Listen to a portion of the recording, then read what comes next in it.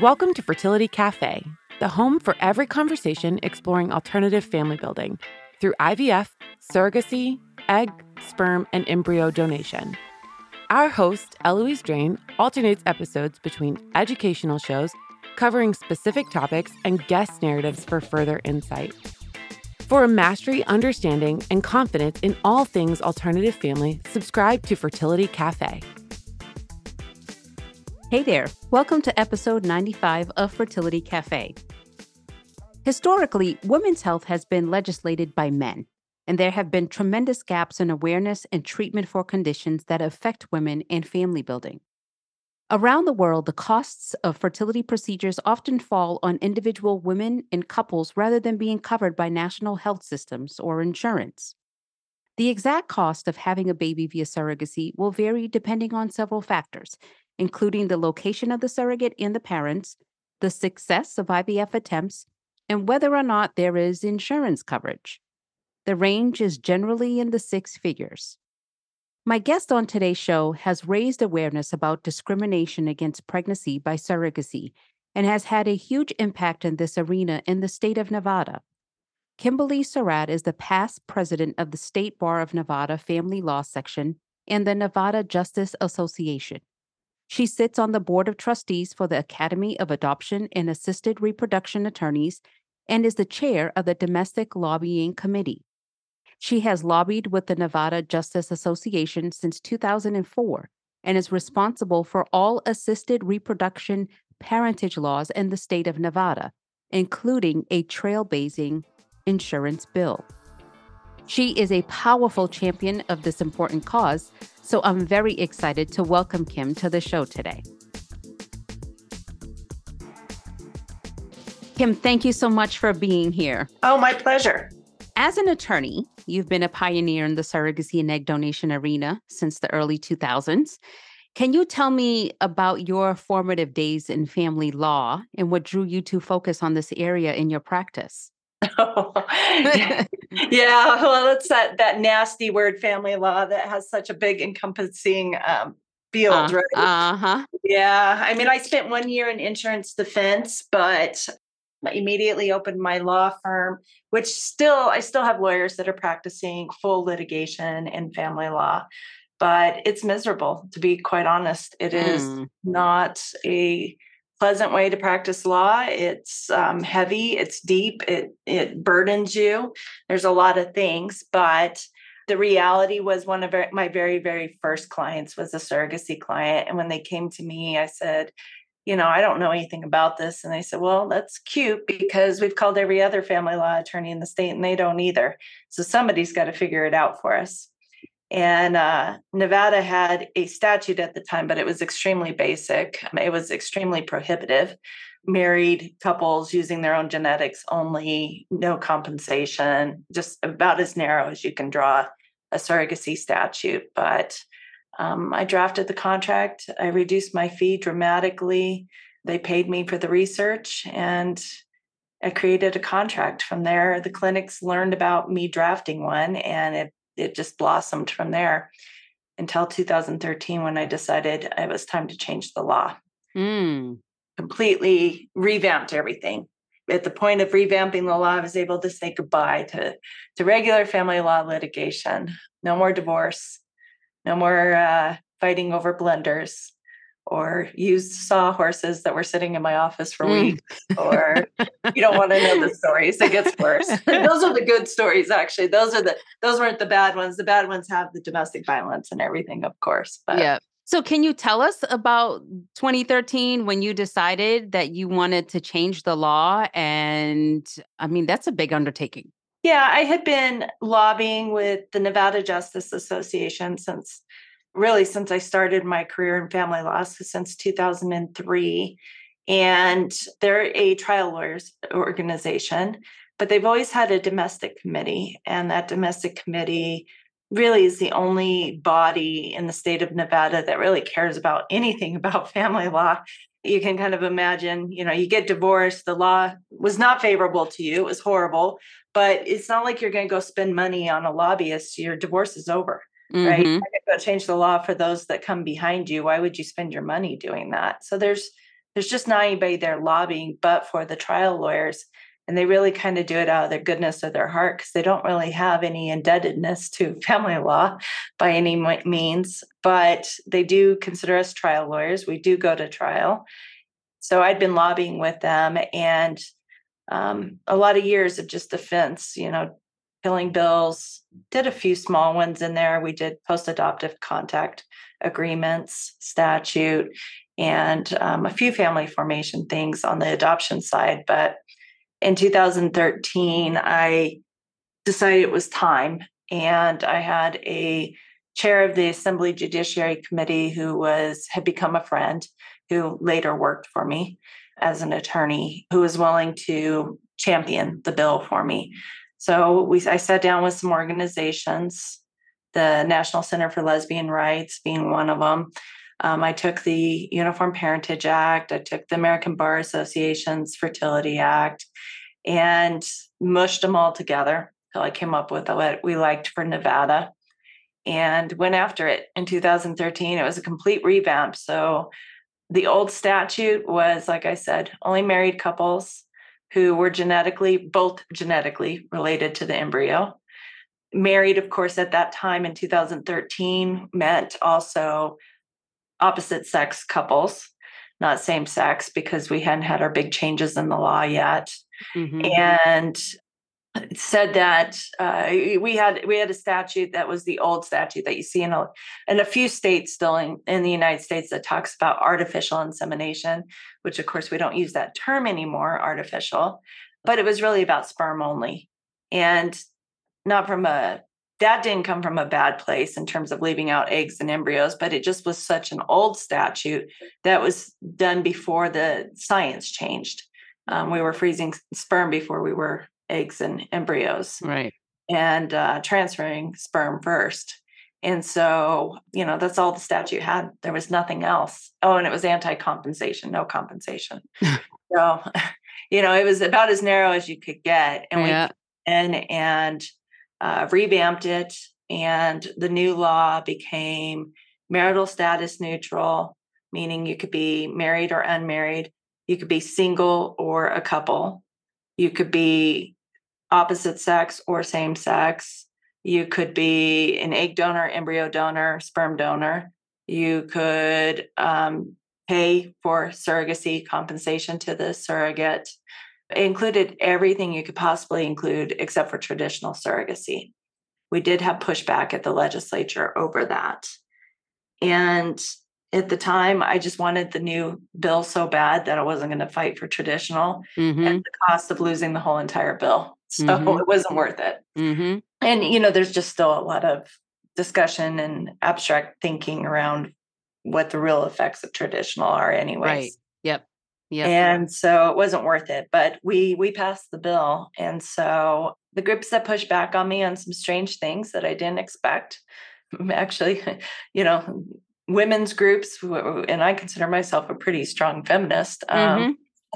But, their idea is an 18-year-old is old enough. They didn't want to go off of 21 years old. 18, you can decide to vote. You should be able to decide to have a baby for somebody else. Not exactly my position or my view on it. I took a different view, which is, as a feminist, it's my job to also protect other women, especially young women. Because anybody that has teenage kids knows 18, your frontal lobe's not fully developed. Correct. Well, into your 20s, actually. Yeah, I think so too. Especially it depends on if you got a boy or a girl. That's right. Yeah. So trying to carry a baby for somebody else at 18 to me was just, good. But again, it was one of those pushbacks where it was like, do we lose the bill over this or not? When ASRM and our clinics are going to self-monitor to a certain extent and say they're just not going to do surrogacy for an 18-year-old. They're not going to medically clear her, right? Despite the statute. So we went ahead and took out the age requirement. Well, it's at 18. And then, it was things like psych evals and different things. But, really our statute turned out very strong at the end of the day. So strong that Nevada just blossomed like no tomorrow. Yep. It was not as bad of a fight as I thought it was going to be. We had tried a few times before that to kind of poke the bear and with things, and it wasn't good timing. Our Yep. legislative body was made up differently at the time. It was more Republicans. And I don't think it necessarily became a Republican Democratic issue when I did pass it. It became more people had touched infertility in their families or have family members that are of same gender and wanted to have a baby through surrogacy. And more people were experienced with it at that point. Mm-hmm. We passed it, and things had changed a lot in Nevada, or the makeup of our body had changed a whole lot, but it was good timing. And quite honestly, it was perfect timing. Yeah. And I just wish that other agencies could catch up. Oh God, do I wish other states could catch up. Yeah. How did you go about to get the state of Nevada to change their insurance bill? Because that's another piece that you championed. So in between passing that one and before we did the insurance bill, the attorney that I talked about that was the Assembly Judiciary Chair, he came to work for me, started doing surrogacy work for me, and then he became Speaker of the House. And to be really honest, I became really cocky in between there. And mainly because of him. Yeah. I went in and I gender neutralized every statute in the state of Nevada. We revamped our affidavits of paternity to parentage so they could be used for assisted reproductive technology. We made the birth certificate process smoother, easier. We started tweaking other things. I mean, I just started going like crazy. But the year that I decided to do the insurance bill, I was still on that high. I passed a lot of bills. One year I passed 8 in 1 year, which is just unthinkable. I just decided, what the hell? What do I have to lose? At this point, everything we need, except for that element. And I might as well try. I mean, I wasn't too keen or excited about facing the insurance companies, but because when I lobby on family law, I'm facing other family law attorneys, or I might be facing constituents who went through a divorce, right? Which I face in court anyways. But facing the insurance companies was daunting, and is daunting for a lot of states and a lot of legislators. So I just threw it in. I just went for it. I thought, what the hell? I'm just going to try. After it got going and I realized it had some traction and I actually had some movement and I was actually going to get a hearing. If you never experienced lobbying, chairs of committees can hold bills, as favors to certain lobbying groups. So I thought the insurance company wasn't even, I didn't really think I'd see the light of day into a hearing. But when I realized I did have traction, I reached out to Art Risk, who, for those listening, is a insurance broker for surrogacy and very well known in our industry. And Sarah Page and Virginia Hart and I started working on it together because I kind of realized, hey, I need somebody to beef up my knowledge on the background story of insurance really quick, because I'm actually doing this. This is actually happening. And so that we went through and they helped me with the language and they helped me with the talking points. And from a federal perspective, Sarah Page flew into Nevada and testified with me.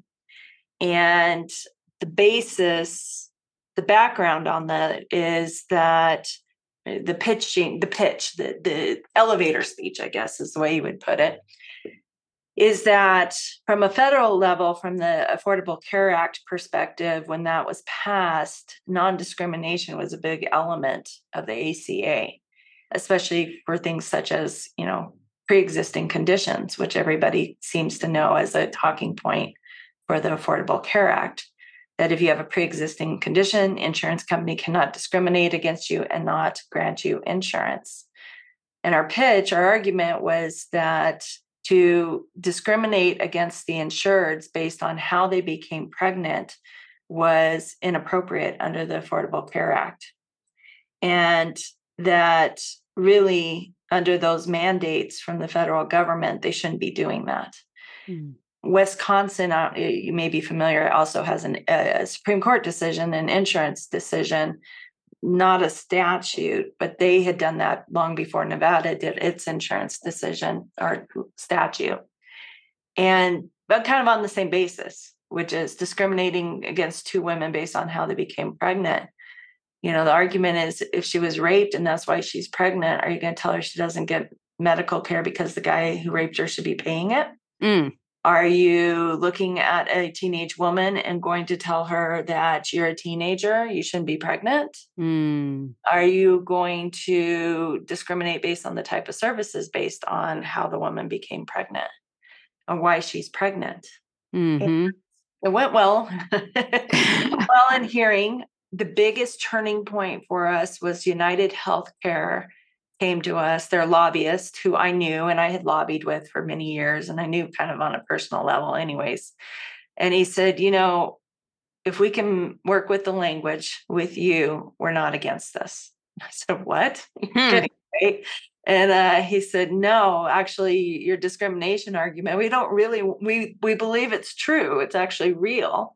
And that is actually the right basis and exactly what the problem is. And so he worked with me on the language. We tweaked a few things. Their biggest thing, of course, is they wanted the language to be clear. They're not going to pick up the tab on the base compensation for the surrogate or her benefits, right? Which is obvious. I mean, that's not anybody's intent, that's what insurance is for. Although that would be brilliant, wouldn't it be? Yeah. Oh, yeah. Make a lot of people happy. Oh, no one would ever complain. I would That's right. Business, right? But it's not the purpose of medical insurance, and that's not what the goal was. So we worked on the language. The number one group that was against it were the unions. And really? Their conglomerate. They have a lobbying pack for multiple unions together. And that lobbyist was the most horrifying, quite honestly. Really kind of rude. I don't know how else to put it. I'm trying to pick the right word, but he was rude.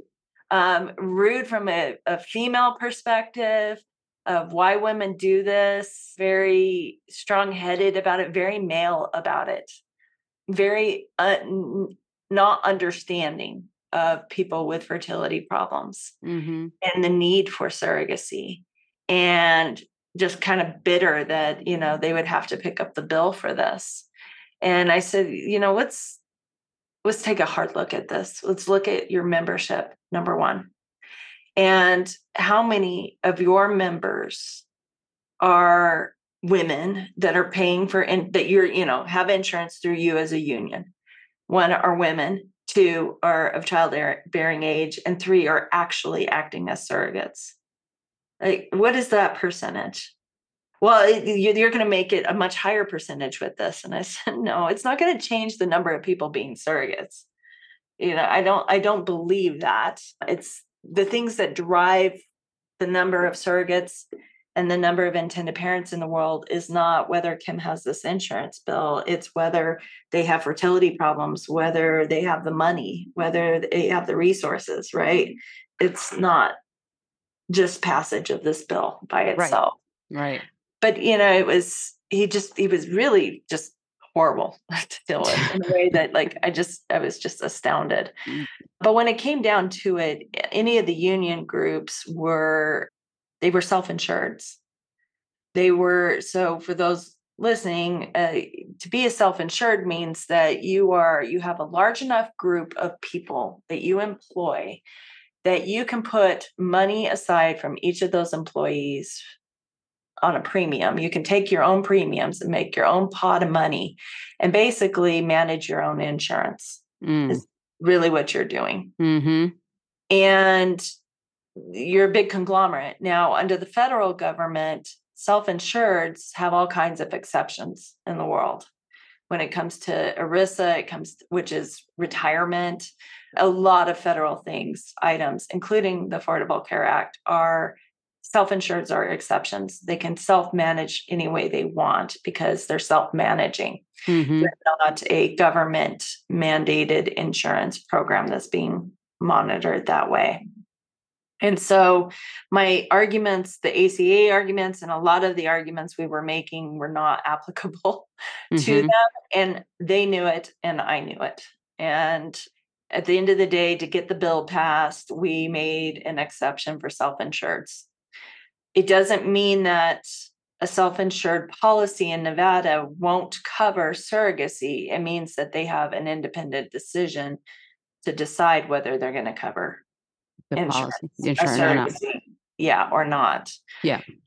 And so those, agencies, all the groups, lawyers, everybody that does reproductive work, you've probably seen letters from either Art Risk or IFI, International Fertility Insurance, where they've done a review of a policy, a self-insured policy, and they've always said, even in other states, they've said, well, this is a self-insured policy. Thus, they can say today they will, and they can say tomorrow they won't. Mm-hmm. Right?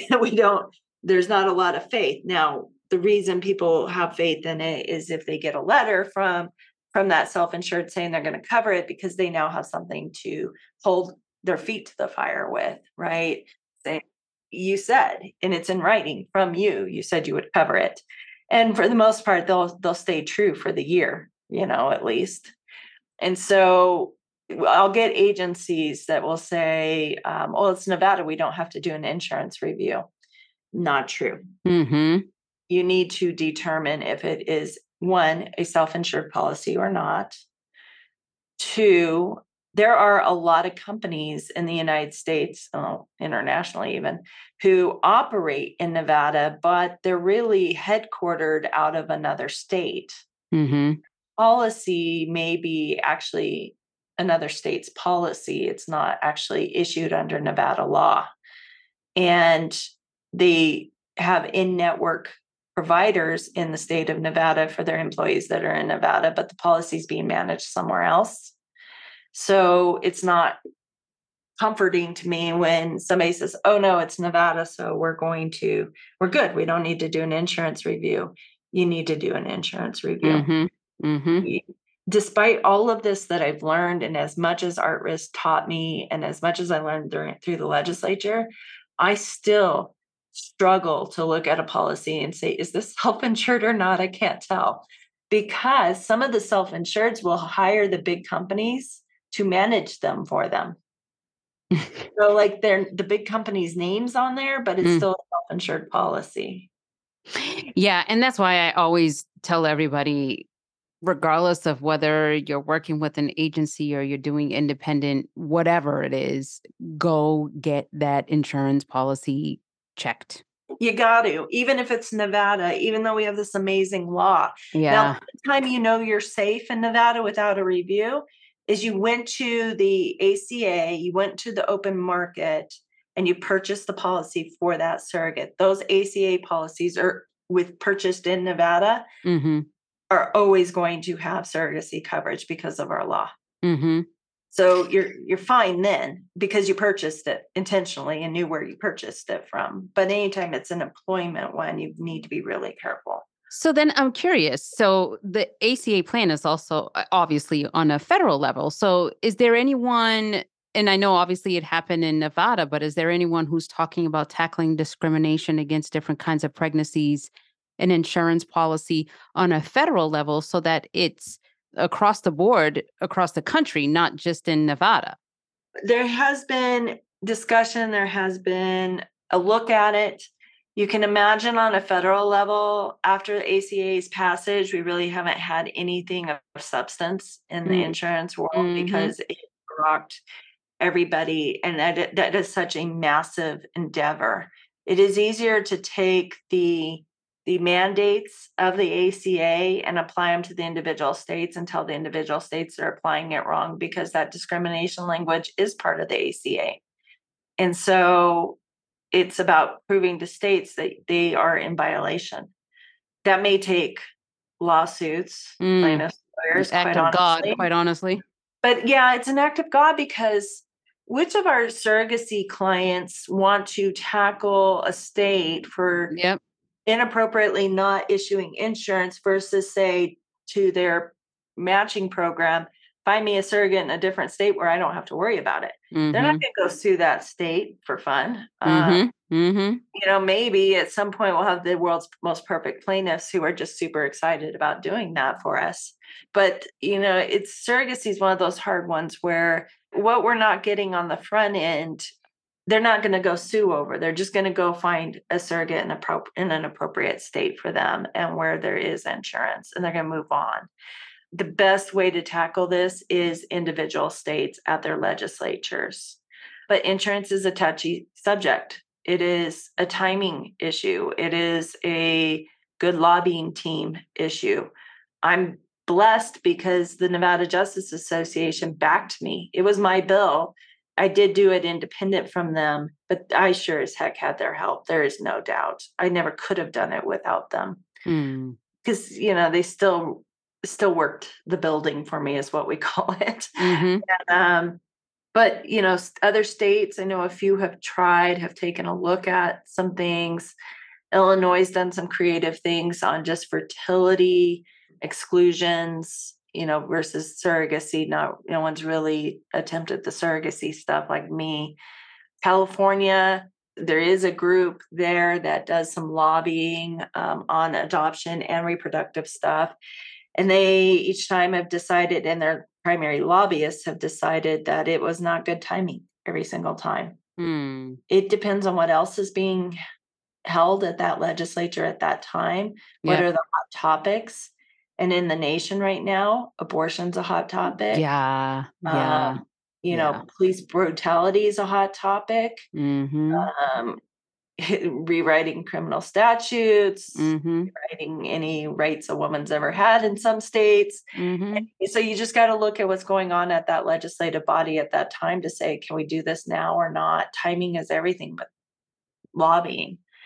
I think it's an argument that could be made in just about any state and should be won, but you're not going to win it in a state that also doesn't want to give women reproductive freedom.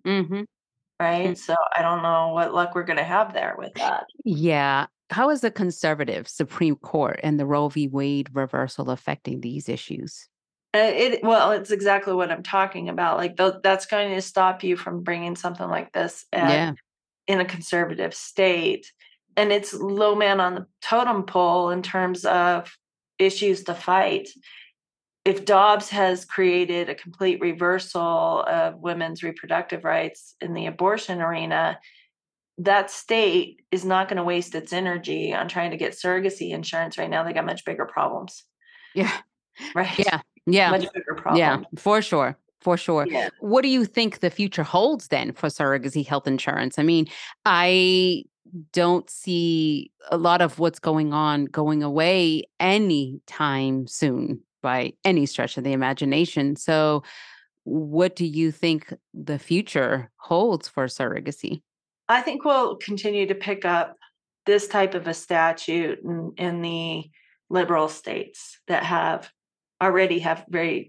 decent progressive surrogacy statutes. I would expect to see something with Oregon and Washington and California at some point.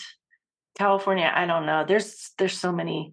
Like when I say I lobby in Nevada, we're talking about a much different size legislature than California. There are a lot of human bodies in that state, and there is a lot of lobbying power in that state. And I don't know what kind of power the insurance industry has there. Probably a lot, because California.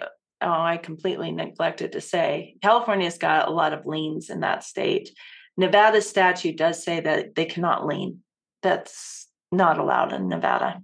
Do you want to explain what that means? Yeah. So you've got insurance companies that'll come in and say, we'll cover the medical for this surrogate, but she's receiving compensation. And the way we look at it is that compensation and what the intended parents are paying should really be reimbursing us first. And so they'll lien her compensation. They will say part of her compensation is theirs for that reimbursement. And it's what they call in the insurance industry subrogation claim, which is very similar to you get in a car accident and it's both parties' faults, and both insurance companies are pointing fingers at each other saying, you owe me and you owe me, right? And they treat each other as an insurance company. And that's kind of what they're trying to do to the intended parents, saying, you owe us for part of this because you got a benefit you otherwise wouldn't have gotten, and you owe us money. And it's become a big problem in some of the states where there's liens all over the place. California has a significant number of them. I'm licensed in both Nevada and California. But Nevada specifically, our statute says they cannot do liens, which of course was a huge Oh, win. for sure. And just I'm gonna actually step back and kind of just even for people who don't understand, we're talking about Nevada and the insurance bill and why this is so significant in insurance companies. Because I think people think, oh, she has insurance, and so therefore I can just use her insurance, no big deal.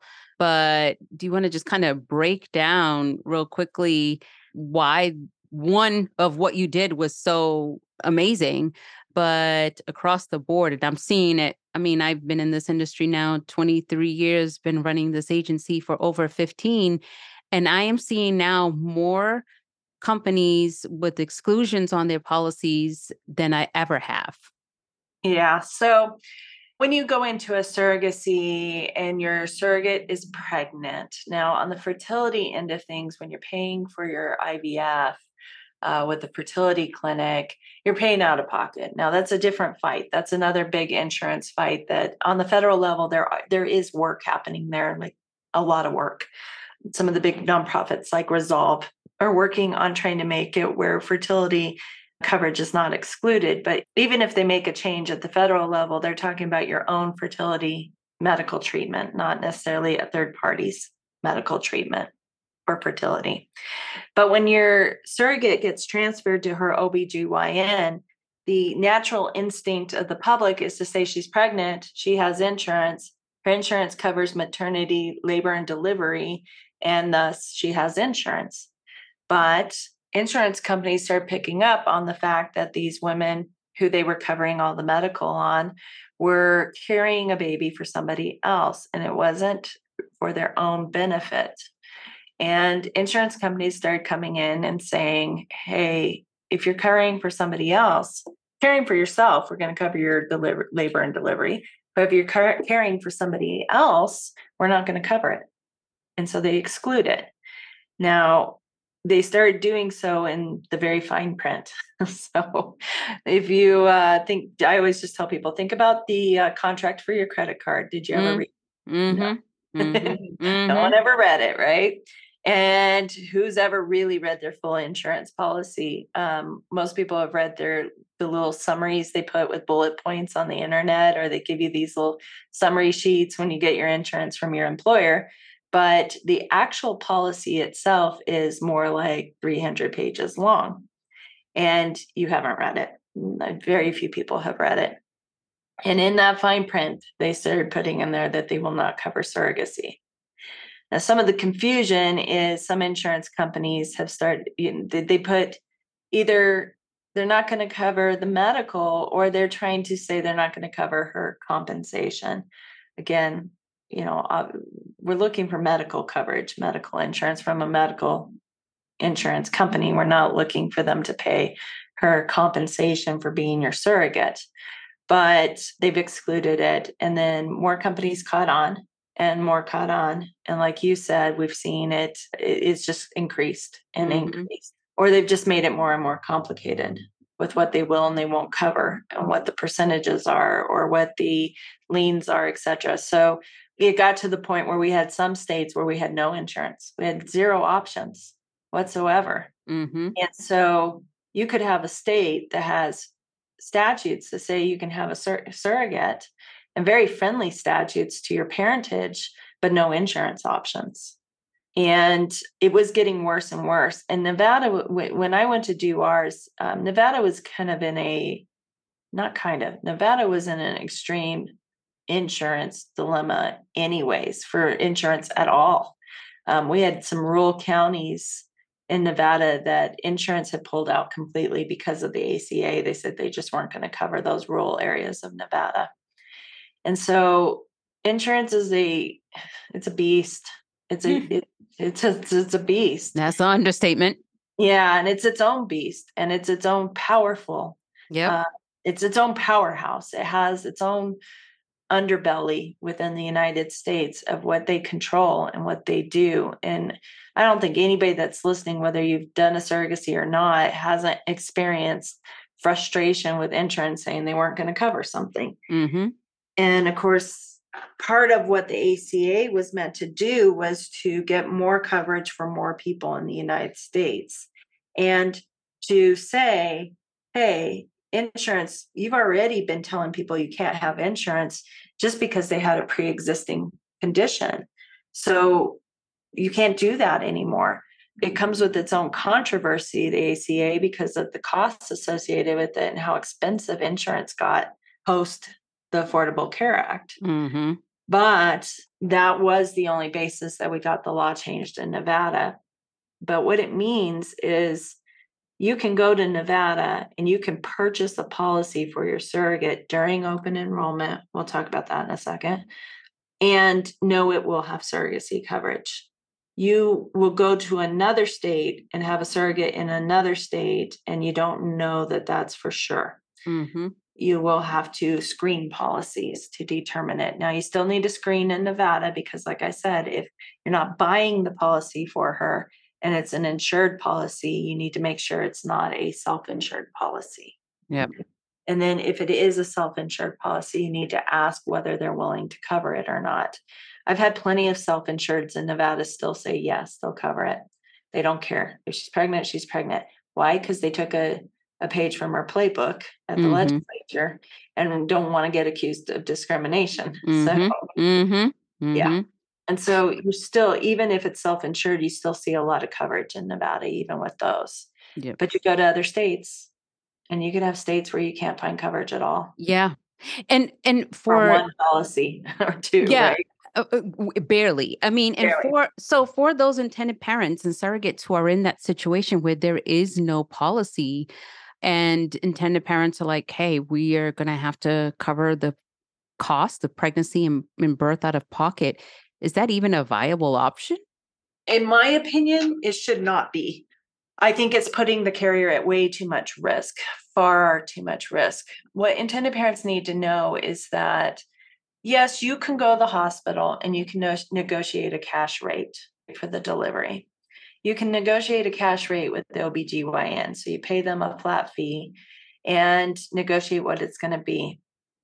Those negotiated rates are a picture perfect, beautiful delivery with nothing wrong.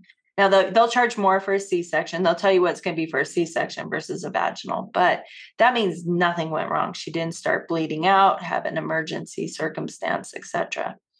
If anything goes wrong with her, those flat fees that you negotiated are out the window. Mm-hmm. And the medical bills are all on the intended parents. But the bigger problem, they're actually on the carrier. They're in her name. Mm-hmm. The intended parents don't pay it. Her credit goes in the trash. And it's her credit that's affected. And it's the carrier that gets chased by the hospital Mm-hmm. and the doctors and everybody else trying to get money from her. And if the intended parents can't pay that now, if anybody's not experienced the hospital situation where they charge $100 for a cotton ball, right? Mm-hmm.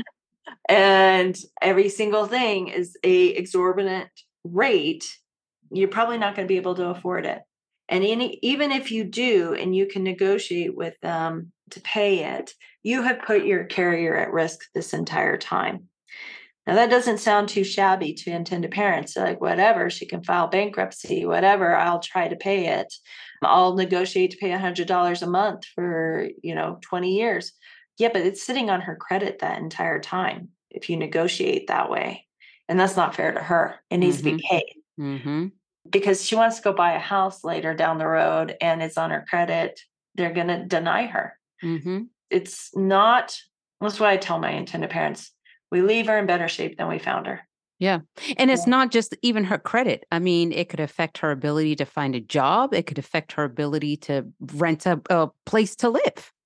It could affect her ability to get completely cured too. Yeah. Yeah. Because if the bills aren't getting paid and she needs to see a specialist because something went wrong and she's still got bleeding problems, etc., and they won't do the surgery because there's not enough cash on the table, her health is at risk also. Yep. And there are agencies that are still and honestly, lawyers are trying not to use that word because agencies are a licensed entity, and matching programs is what we prefer to call them. But my mouth can't seem to not say the word agency, so it just comes out. But I'll recognize the difference. But there are matching programs that still want to allow intended parents to do that. And it's up to those of us that believe that's a bad thing to put our foot down and say, we're not going to do it. I'm not going to do a contract for a surrogate without insurance. Yeah. Now, I don't mind doing a contract that says insurance will be purchased if there's a timing issue because we're waiting for open enrollment, et cetera. But there's got to be a game plan. Here's my issue. My issue is that as professionals, sometimes we get wrapped up in helping the next person and helping the next person. And I feel for those intended parents. I know how frustrating and hard it is. And you got a woman standing in front of you who is willing to be your surrogate, and insurance is your only barrier. I get that problem. But we don't leave these women in worse shape than we found them. In fact, I want you to leave them in better shape than you found them. You're asking a big ask. You want them to use their human body to create another human body. It's almost godly is probably a bad word to use, but it reaches this level of you're messing with. It's a serious thing. Yeah. And don't put her at risk. Yeah.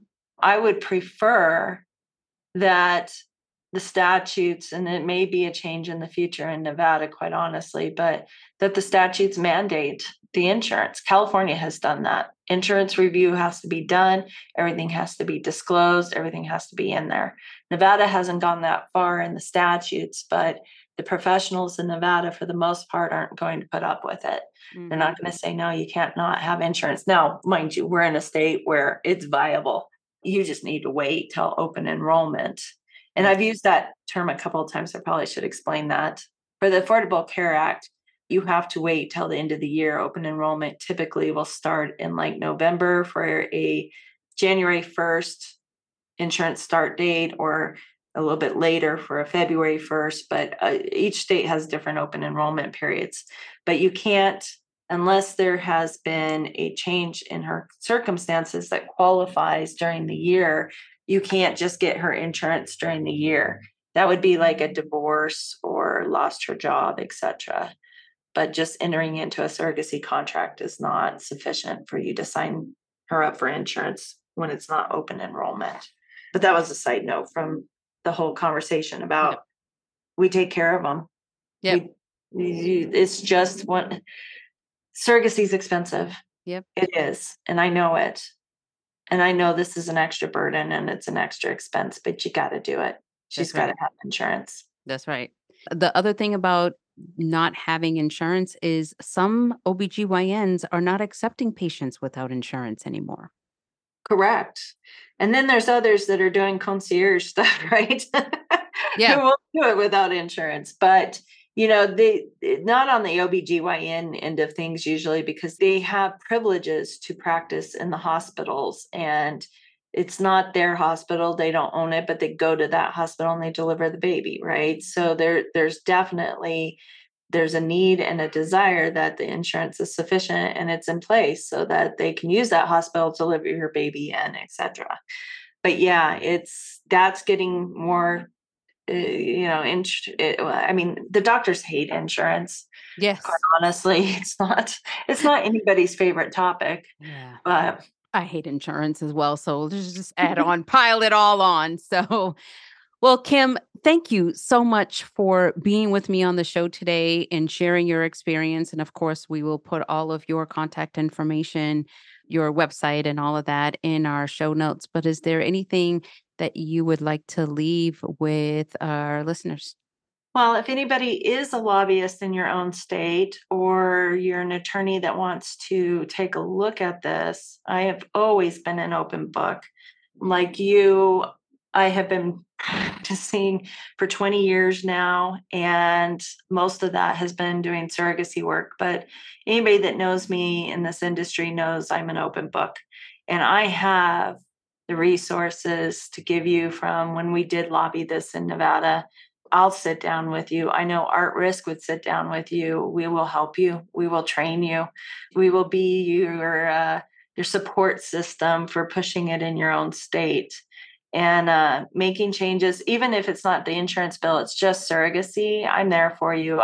I've helped several states so far. They call me. I give them advice before they go in for their hearings. Your state is its own beast. You're going to have to understand it and understand its politics, but there's a lot I think I can help you with, and I am more than happy to do it at all pro bono, all for the betterment of what we're doing. We need these protections, and we need more states doing it. So I'm here for you. Agreed. Thank you so much, Kim. I appreciate your time. You're welcome. My pleasure. Thank you so much for listening. If you found this episode helpful, please rate Fertility Cafe on your favorite listening platform and share this episode with anyone you think could benefit from hearing it. Tune in next week for another amazing episode on Fertility Cafe. Until then, remember, love has no limits. Neither should parenthood.